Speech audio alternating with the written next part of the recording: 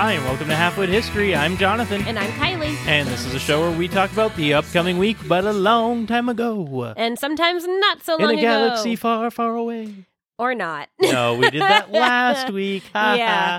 Although, speaking of last week, update in the, 10 minutes since we recorded last week. Stop telling people. The people of the future, when we're famous, would never have known. I have no secrets from our friends.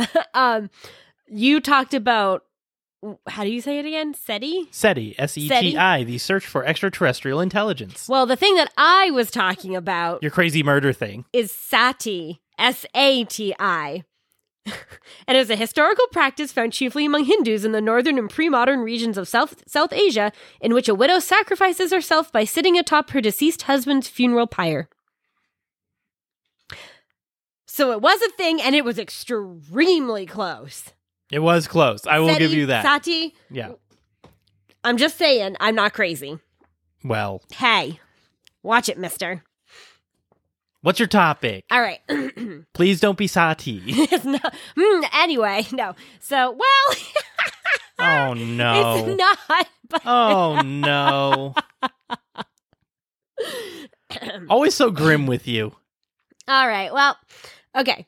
So on August 22nd, 1952, the penal colony on Devil's Island is permanently closed. And that is the topic. Okay. So... Sounds like a good thing. If anyone's... Well, we're going to talk about its history, not so much what it is now. So we're not... Don't worry, we're not going to hell unless you count a penal colony as hell. In which case, I would say probably most of the people who were sent there probably did think it was that. You're going on a really weird tangent here, Kylie. Well, it gets worse. Okay. Buckling in. Yes, buckle up, bud. So the penal colony of Cayenne, more commonly known as Devil's Island, was a French penal colony that operated in the 19th and 20th century in the Salvation Islands in French Guiana. The island was opened in 1852 and received convicts from the prison of Saint-Laurent-du-Maroni. The resident convicts had been deported from all parts of the Second French Empire, and it was infamous for its harsh treatment of detainees, with a death rate of 75% at its worst. Oh boy, that's pretty bad. It's not great. Tell me that there weren't many people who were sent there. Well, okay, there were a lot of people who died. We'll get to it. Oh man. So Devil's Island operated as part of an extended prison system that stretched over several locations on the mainland and in the offshore Salvation Islands, which is kind of ironic, if you ask me. They're the Salvation Islands, and there were prisoners were sent. Whatever. I don't get it. Salvation? Oh. Like they're the Salvation Islands? I kept hearing South Asian every time you said it. And I'm like, what's so ironic about South Asians in a South Asian penitentiary? Nope. I didn't realize you were saying salvation. Salvation. There we go. Okay, so the Salvation Islands housing penal colonies is ironic to me. Yes. We good? Yes. Okay. Caught up. Great. Okay. So within the colony system, the Ile Royale was the reception center for the general population of the penal colony, where they were housed in moderate freedom due to the difficulty of escape. It's an island. So St. Joseph Island was the reclusion, where inmates were sent to be punished by solitary confinement in silence and darkness for escapes or offenses committed while in the penal colony. And Devil's Island was for political prisoners, among others. During the 17th and 18th centuries, so pre-penal colony times, prisoners convicted of felonies were sentenced to serve as oarsmen in the French Mediterranean galley fleet, which, given the harsh conditions, was practically a death sentence in and of itself. Okay. Following the decommissioning of the Mediterranean galley fleet in 1666, the majority of prisoners were paired together in chains aboard galley hulks that were moored in French harbors until the barges rotted and sank. Okay. With the prisoners still in them. Yep, kind of saw that one coming. Yep. So if anyone needs a visual, think the beginning of Les Miserables. That doesn't help me, but we've already discussed that on this podcast. Well, it'll help plenty of people. but you. You know, we really need to watch that movie. It's on Netflix now. You like Hugh Jackman. I know. You can suck it up. Musicals. We'll get Luis to come and we can watch it together. Fine. Come on. I mean, the amount of times I talk on here, I'm like, oh, depressing topics. Blah. Nah. Okay.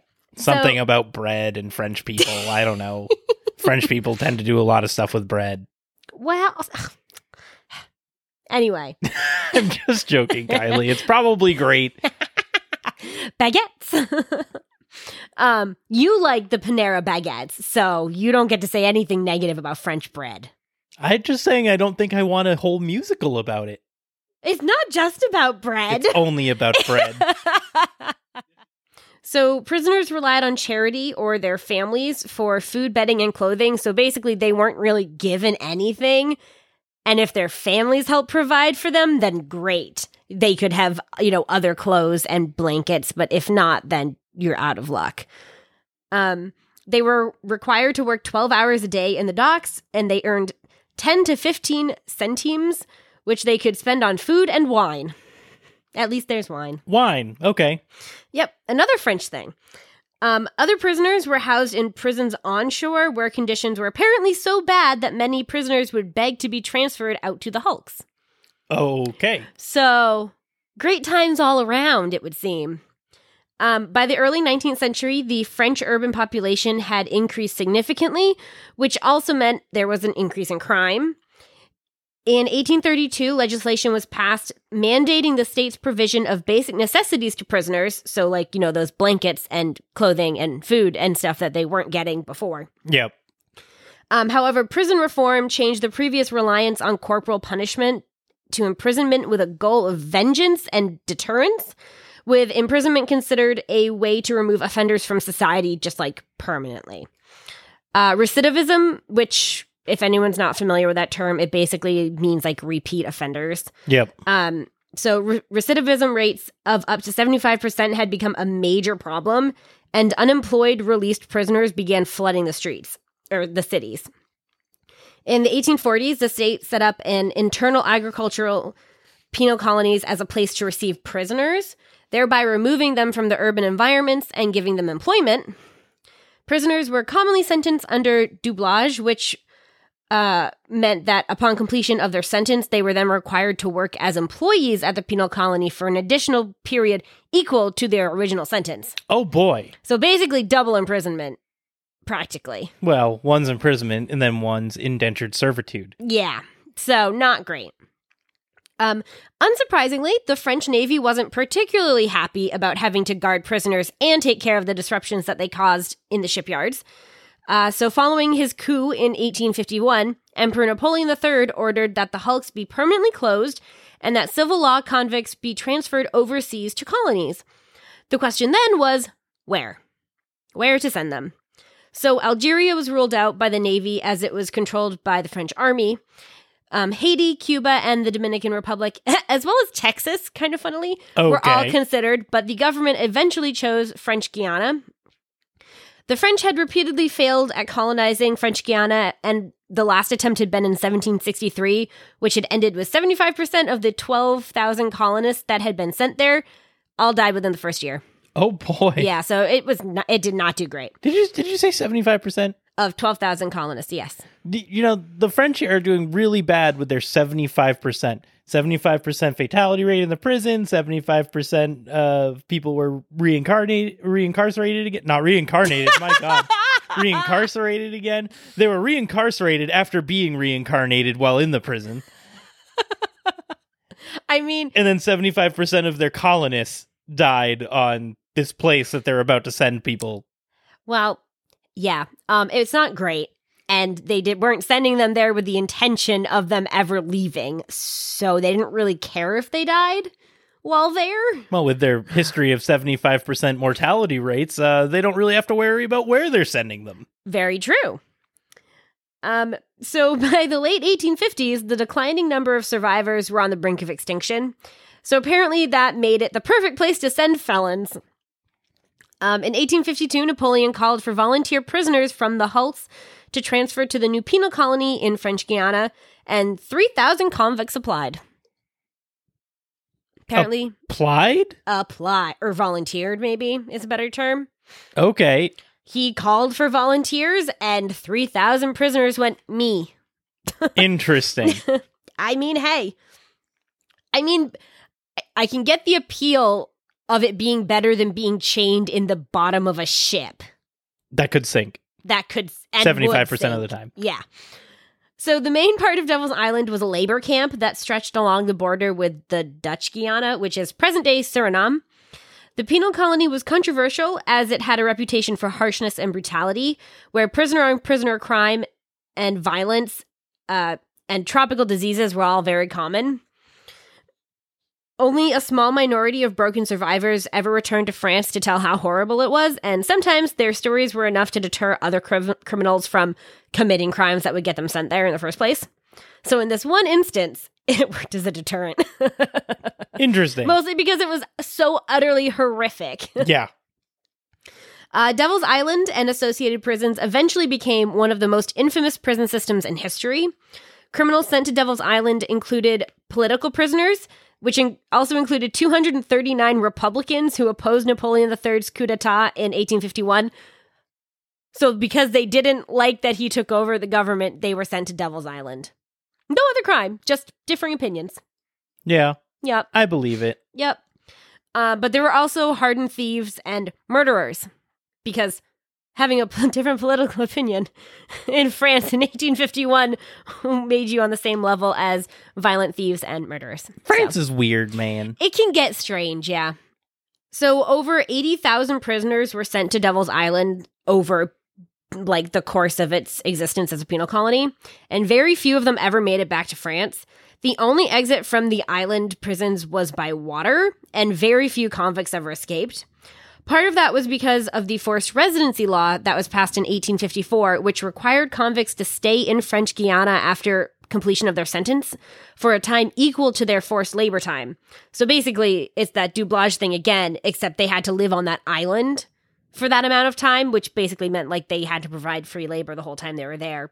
Is that on top of the free labor that they were going to provide afterwards? No, I think it's pretty much the same deal, but they had to live there. Like, they couldn't leave. They couldn't like go back to France. Because I'm like, now are they spending 3 times their sentence at this place? No. Okay. But I mean, practically, if the original sentence exceeded 8 years, then they were forced to stay as residents for the remainder of their lives.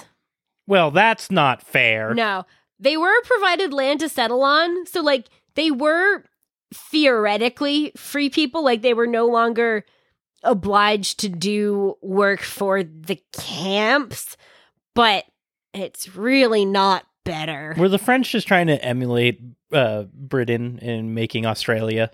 I mean, yes. Yeah. Okay. Pretty much. An 1885 law provided for repeat offenders for minor crimes to also be sent to the French Guiana prison system, which had previously been reserved for, serious offenders and aforementioned political prisoners. Yep. So now, if you, stole a loaf of bread more than once, you were going to Devil's Island, not prison. So it's a bit of an escalation. A little.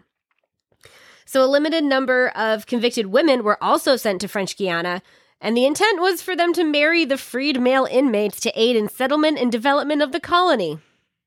So it was just trying to set up a prison colony. Well, yeah. Because you could have just let them all, die there, unless there were some women inmates as well. Uh-huh. So as I'm sure you can imagine, it didn't work out like they hoped. Are you sure? I'm pretty sure not all women want to marry felons, even if they are felons themselves. But yeah, no one likes being forced into marriage, so it was not a super popular option. There's some TLC show about that, I bet. Oh, dear God, probably. Women marrying prisoners. Jeez. Because they're just like, prisoners, bad boys. Oh, God. Yeah, but this wasn't voluntary. This was, you stole a loaf of bread. Here, go marry this man. Help fund this colony with babies. That's true. Little bit different. Yeah. So it didn't work out great, and the government discontinued the practice in 1907. Little late, but that's Little fine. late, but yep. So the penal colony system was gradually phased out, especially after a significant amount of international negative attention was brought to the system during the Dreyfus Affair and the subsequent books on the Devil's Island, or about Devil's Island, until the whole practice was shut down for good in 1953. And since the late 1950s, the islands have actually become something of a tourist attraction. The penal colonies were also featured heavily in several books published by escaped prisoners. Interesting. So speaking of escaped convicts, we're going to take a look at some of them. Okay. So Clement Duval was an anarchist who was sent to Devil's Island in 1886. Duval had served in the Franco-Prussian War, where he was wounded by a mortar and then contracted smallpox. So as a result, he spent 4 of the next 10 years in a hospital. Afterwards, unable to work, Duval turned to theft. You know, kind of makes sense. He was caught stealing 80 francs and spent a year in prison, after which he joined the anarchists of the Panther of Battagliones. Battaglione? We're going to go with Battagliones. Battagliones. I think that actually is it.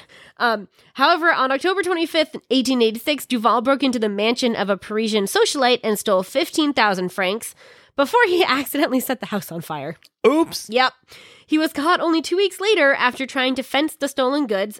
That is not enough time to wait before fencing your stolen goods, my friend. And when he was caught fencing said stolen goods, he stabbed a policeman who survived, but he did get arrested for both the theft and the attempted murder. Yeah, I would hope. Yeah. So Duval's trial drew crowds of supporters and ended in chaos when he was dragged from the court crying, "Long live anarchy."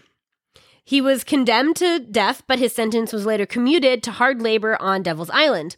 He would then spend the next 14 years there, where he attempted to escape 20 times. That's a lot. Yep. That's a few escapes a year. Yep. Until April of 1901, when he was finally successful. Nice. Duval then fled to New York City, where he spent the rest of his life. Perseverance is key. Yep. There's another group of fugitives. They were Francois Freen, Paul Renoucy, Raymond Vaud, who were all French, and Giovanni Battistoti, who was Italian. Are you sure he wasn't also French? You can probably guess he was Italian.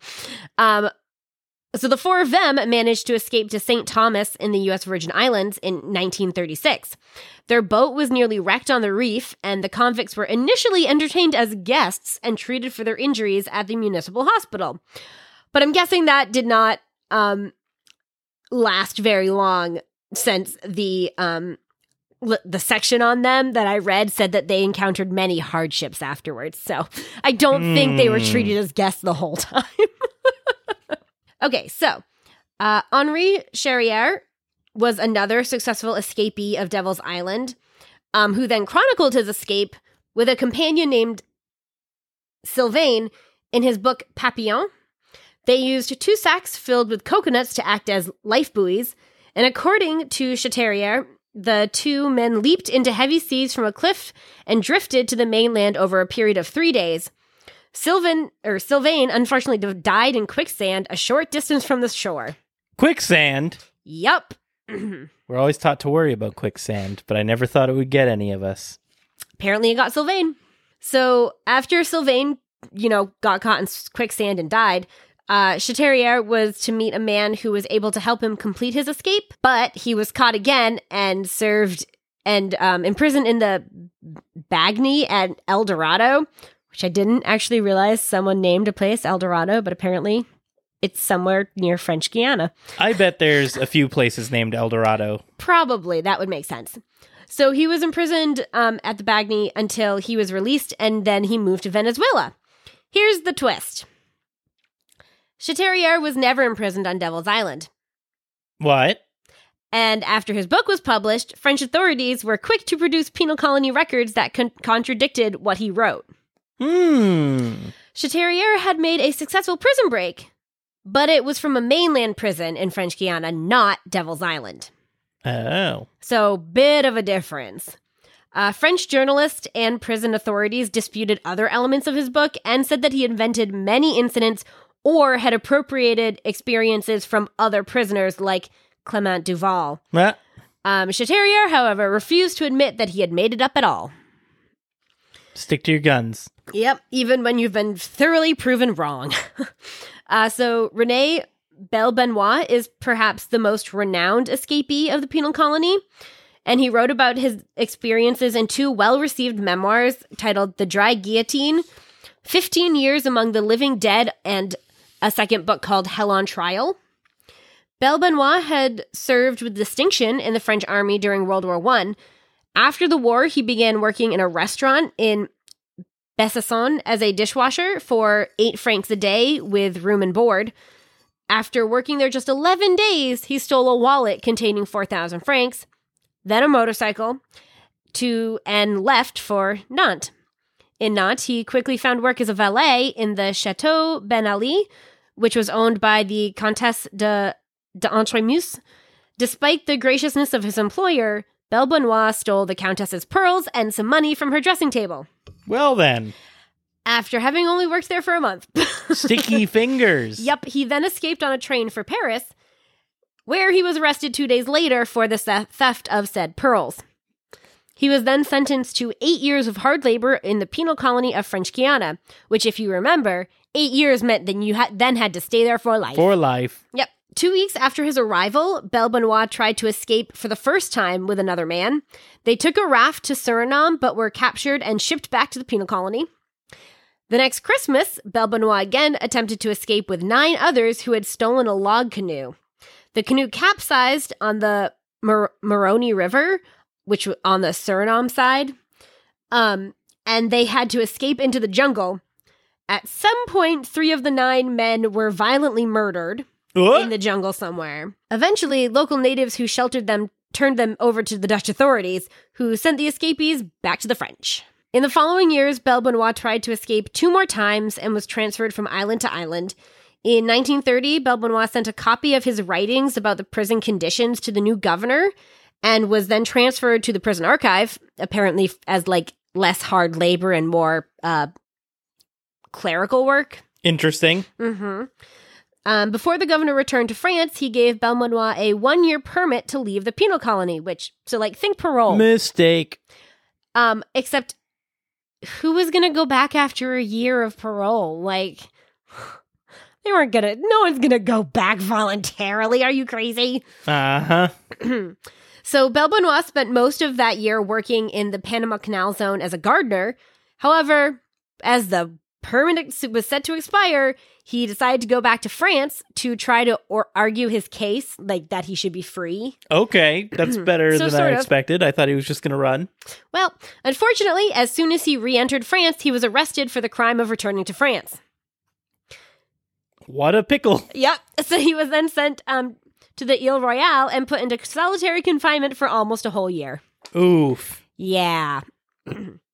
So on November 3rd, 1934, Belbenoit was officially released. But that just meant that he became a libéré, a free prisoner who was still not allowed to return to France. So he made a living by capturing and selling butterflies and making items out of natural rubber and then selling them. He also, at some point during this period, lost all of his teeth. Okay. And I'm kind of wondering if maybe he sold those as well. Because this is potentially... Well, it's a little late for, the buying and selling of teeth, but on French Guiana, on an island, I feel like it would kind of be feasible. Maybe. Make dentures for someone. So, despite being free, Belbenoit was still stuck on the island colony. However, after a visiting filmmaker gave him $200 for what, I have absolutely no idea, Belbenoit decided it was time to leave again. Or try to. On March 2nd, 1935, he and 5 others took to the sea with a boat they had bought with presumably that $200. When after 3 days at sea, the companions began to argue, he actually pulled a gun and forced them to continue in the direction that they were going. So, it started out as a group escape plan and then quickly became if you don't go where I want you to go, I'm going to shoot you. Sounds like maybe he was the murderer of his last escape attempt. I mean, we'll probably never know, for being honest.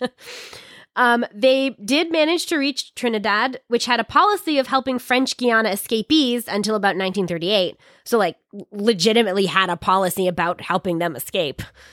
They were allowed to stay there for about 3 weeks, and they were given new supplies and even a new boat. And on June 10th, they continued on their trip. I like how it's called a trip and not like an escape. On their endeavor. vacation. On their vacation. Their lovely little jaunt through South America. So 16 days later, they ran aground on a beach in Colombia where locals stole all of their clothing. What? Whoops. Eventually, they reached Santa Marta, Colombia, where a local general fed them. But he also notified the French consul and took them to the local military prison. Oh, man. Belbenoit cannot catch a break. No, the French are just all too close to him no matter where in the world he goes. Yep. So somehow, Belbenoit was actually separated from his companions, and with the cooperation of local prison authorities, a sympathetic local newspaperman helped him to escape in exchange for him writing about prison conditions. You know, a lot of people helped this man escape, and a lot of people immediately contacted the French to get him back in bars. He is both supremely lucky and supremely unlucky. Basically, he's the combo of you and me. You're that lucky? Of course you are. You've got me. Well, I was going to say, remember that time that I decided I really wanted a Mazda and one just magically appeared in your mom's driveway? That's true. And you were like, hey, it's the exact car you wanted. And I was like, yup. For quite a few $1,000s cheaper. Yup. Fine, I buy it. And I also won diamond earrings at my senior prom. You'll never stop bringing that So there's up. that. Those are like my two really lucky moments of like, hey, just what about pure me? chance. I put a lot of effort into you, mister. Oh, I see how it is. It wasn't just pure happenstance. Well, it was pure happenstance 3 separate times. Before we actually met, yeah. Anyway, so the newspaperman helped him to escape so that he would write about the prison conditions. So he traveled north, frequently stealing canoes from natives to continue his journey. In Panama, he spent about 7 months with the Kuna tribe and later sold a large collection of butterflies in Panama City. So he continued catching butterflies and selling them. Then in 1937, he reached La Libertad, El Salvador, where he hid in a ship that took him to Los Angeles. Once he made it to Los Angeles, he published his memoirs, the Dry Guillotine book. And was immediately captured by the French. Well, which unfortunately for Belbenoit attracted the attention of the U.S. immigration authorities. Oh. And he was arrested. Oh, dang. He was given a visitor's visa, but in 1941, he was told to leave the country. He went to Mexico and then a year later tried to slip back into the United States. However, he was arrested in Texas and sentenced to 15 months in prison. After his release from the Texas prison, Belbenoit acquired a valid passport and went to Los Angeles to work for Warner Brothers as a technical advisor. What? Yup. He worked for Warner Brothers as a technical advisor for the film Passage to Marseille. Okay. Yep.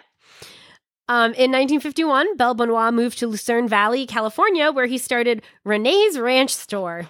However, his second book, Hell on Trial, began attracting attention from immigration authorities again, so he was summoned to LA in May of 1951. This time, lucky for him, his former movie coworkers spoke on his behalf, and he received a U.S. citizenship in 1956. So strange. I know. What a roller coaster this guy's life has gone through. Yep. He then lived the next 3 years of his life in California. Next 3? What happens after the He next died. 3? Oh, okay. Luck's gotta run out sometime. Yeah. However, he had 2 very good, well-selling books. So, And apparently worked on a movie. yep.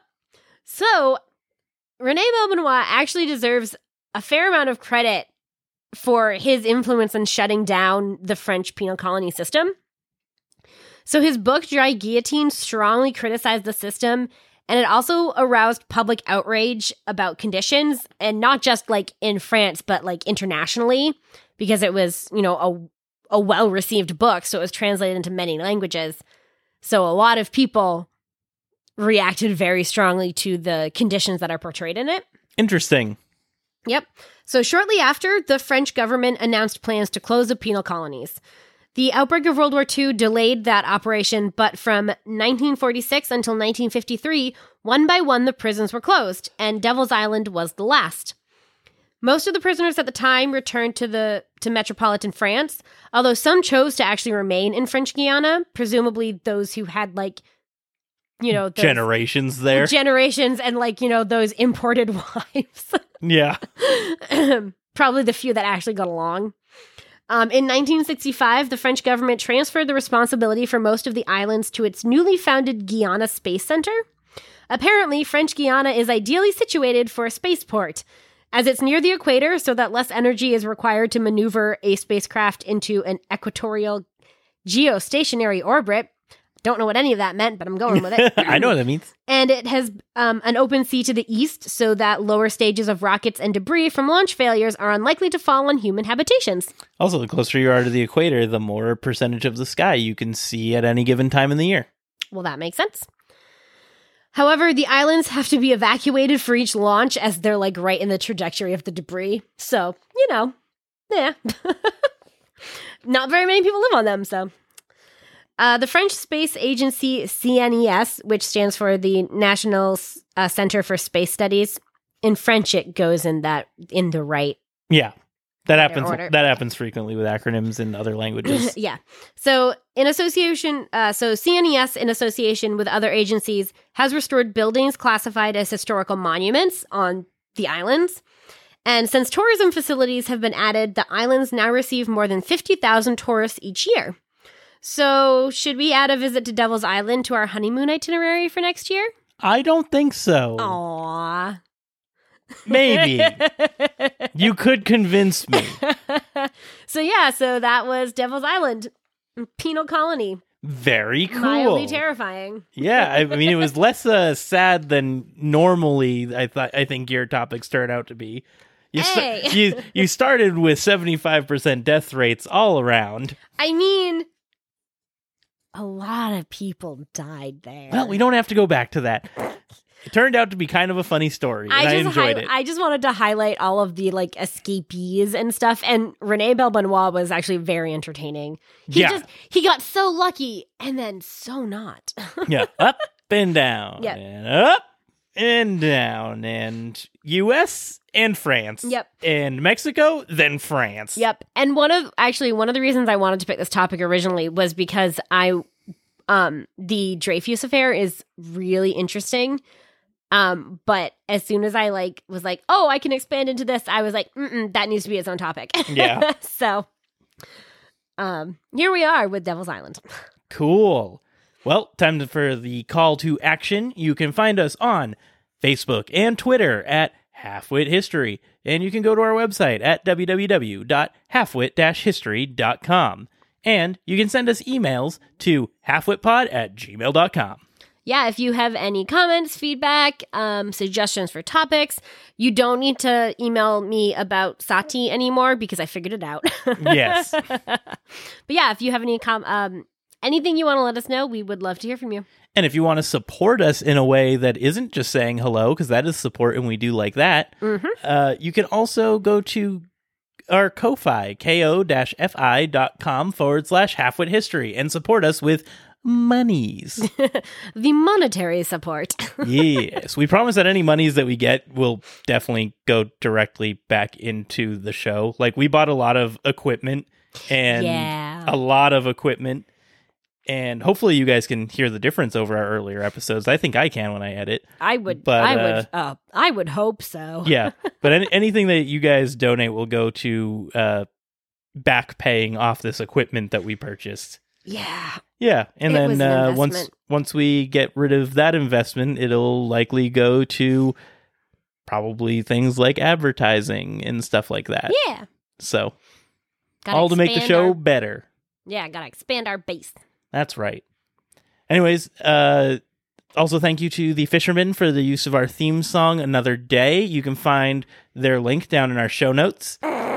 And Kylie's chuckling because now she knows that I do the point at the ground, and I almost didn't because I'm like, now she knows. Now she's looking.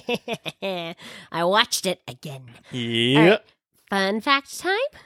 Well, I also wanted to mention that I have a website again. And if you want me to get voiceover work, I have a little Google form that you can fill out for audition information. And I have a link to my voices.com profile. Yeah, but send him any voice acting opportunities because he has to pay off the subscription to that site. Yeah. Now, fun facts. All right. You can go first. Okay. So I kind of have one that ties in a little bit to what you were saying right at the end there with people staying on the island even after it closed. So my fun fact is on August 23rd of 1973, a bank robbery gone wrong in Stockholm, Sweden turns into a hostage crisis. And over the next 5 days, the hostages begin to sympathize with their captors, leading to the term Stockholm Syndrome. I've heard that story before. It's very interesting. Yeah, maybe that'll be something we can do another year. But it's funny that your story ended with like the wives staying most likely, or you're assuming that wives probably stayed in families. Prisoners chose not to go back to France and to stay on the island. Yeah. So my fun fact is on August 20th, 1966.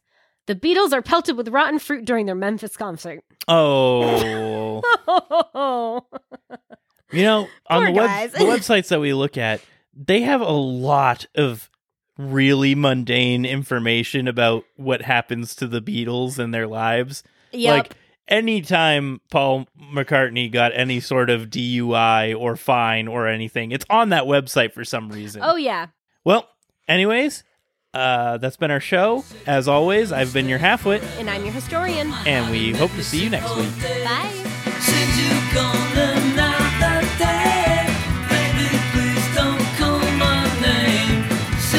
Left another man, I feel you won't recognize me, even if we meet.